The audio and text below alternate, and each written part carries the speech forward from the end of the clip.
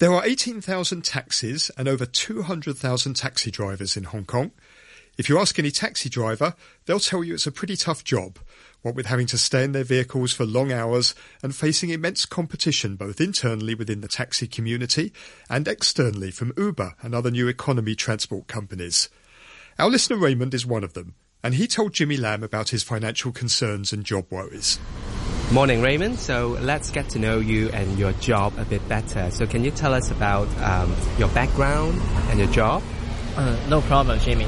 So actually, I just turned 50 yesterday. And happy belated birthday. Thank you.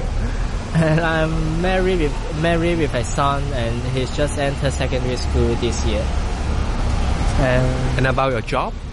So we have I can say we have a fairly happy family, and I'm a taxi driver, but not the owner. So I just rent the taxi for driving, and I'm being the taxi driver for more than 20 years, mainly working at night time, say like 5 p.m. to 2 a.m. those hours. Each week I will have one day off to be with my family, so I will ask my friends to take over for my day off. And do you think a taxi driver is a financially stable job? Actually, I think it's not a stable job because the income can be quite different each month. And generally, we will get less income this period because we have a lot of competitors, for example, Uber. So I think the income more depends on the luck because it actually depends on the number of customer orders we will get, as you know.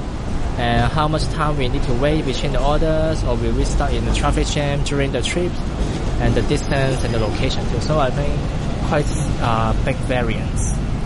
And what about the spending, about the gas price and other things? Yes, the expense is definitely increasing over the years. For example, just like you said just now, the gas is also one big factor because the gas companies, they usually raise the price very quickly, but when the global gas prices drop, they barely decrease any. Okay. And actually also the car rent is also increasing. So roughly how much do you make every day, roughly? I think around 700 Hong Kong dollars per day, and so 16,000 per month. Okay, and how does technology affect the financial aspect of a taxi driver? Do you think those apps help your business? I would say they have good and they have bad too.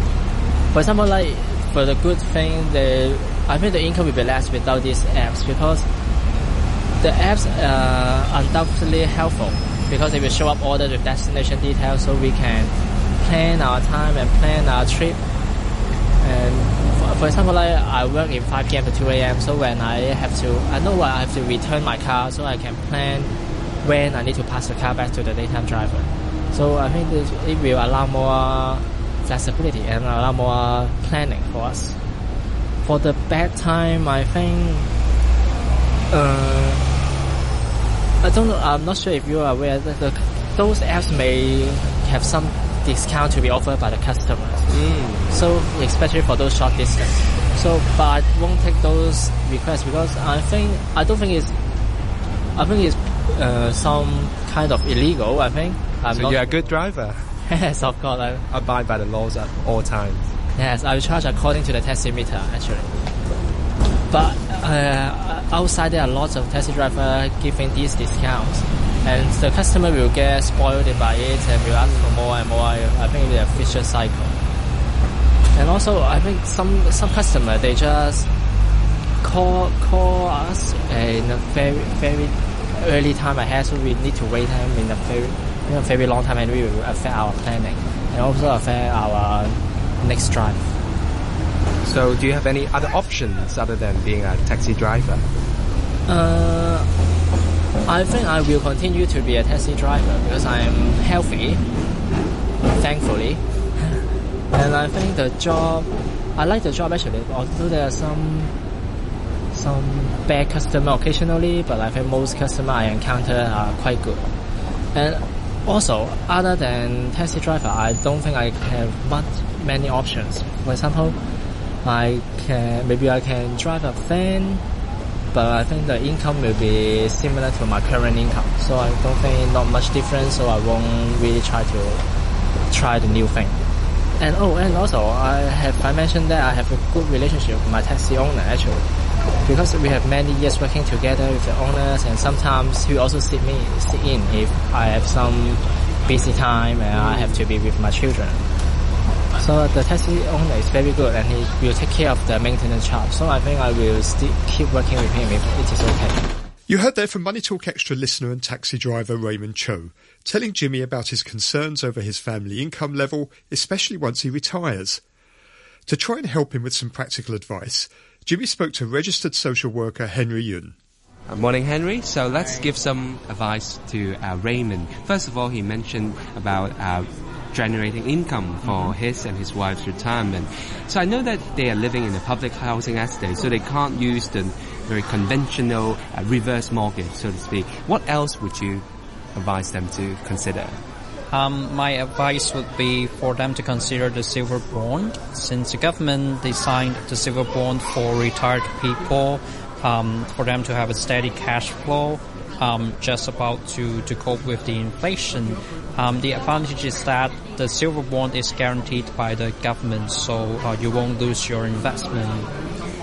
And what about anything else that can maybe get involved with his son? Yeah, I think he can also consider setting up a family fund, which could be a joint account for Raymond himself, his wife, and his son. So all three of them in the family can contribute to the family fund. I guess one thing is because Raymond, as I've heard, Raymond's son is just entering secondary school, so he may not have a very strong capability to generate income. So I guess it's very important to give him the concept, but not to push him too hard to get income, right? Yeah, that's true. I think being in secondary school, I believe he should be mature enough to participate in the discussion of the family's financial condition. But at the same time, I agree. Nobody should push a teenage son to produce income.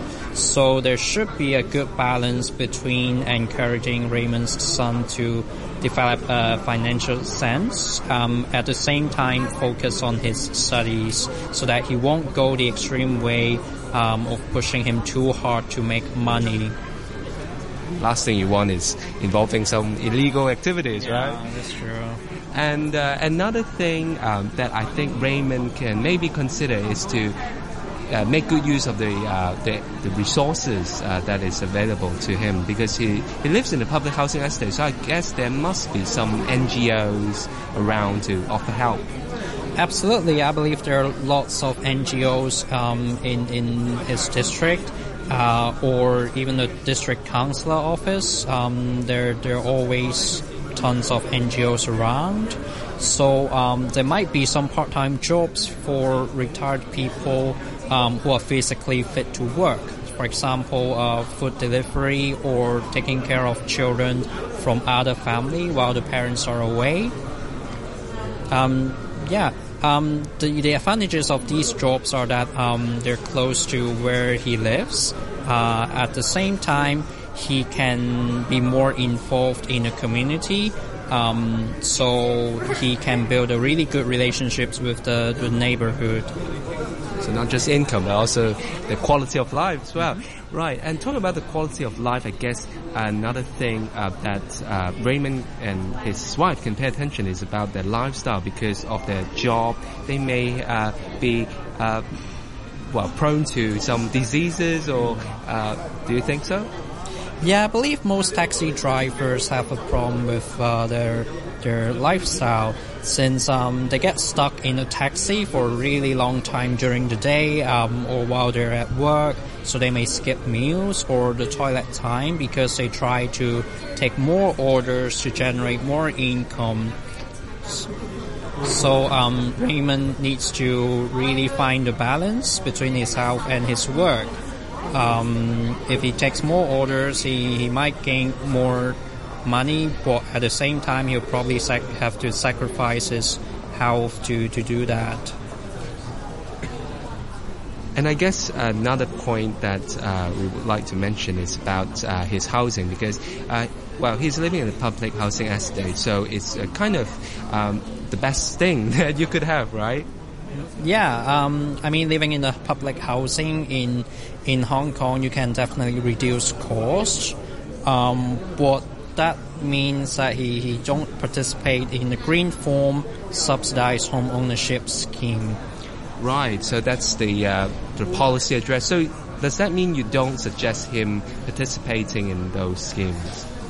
Yeah, for this home ownership scheme, I wouldn't encourage people like Raymond to participate in. I understand that it's a good intention, but at the same time, for his family, they need to consider carefully whether to participate in the scheme or not, since they are a low income family. I believe there are upfront fee and mortgage that would be a big burden for them in the future. So I would really advise them to have a serious consideration when it comes to the home ownership scheme. That was registered social worker Henry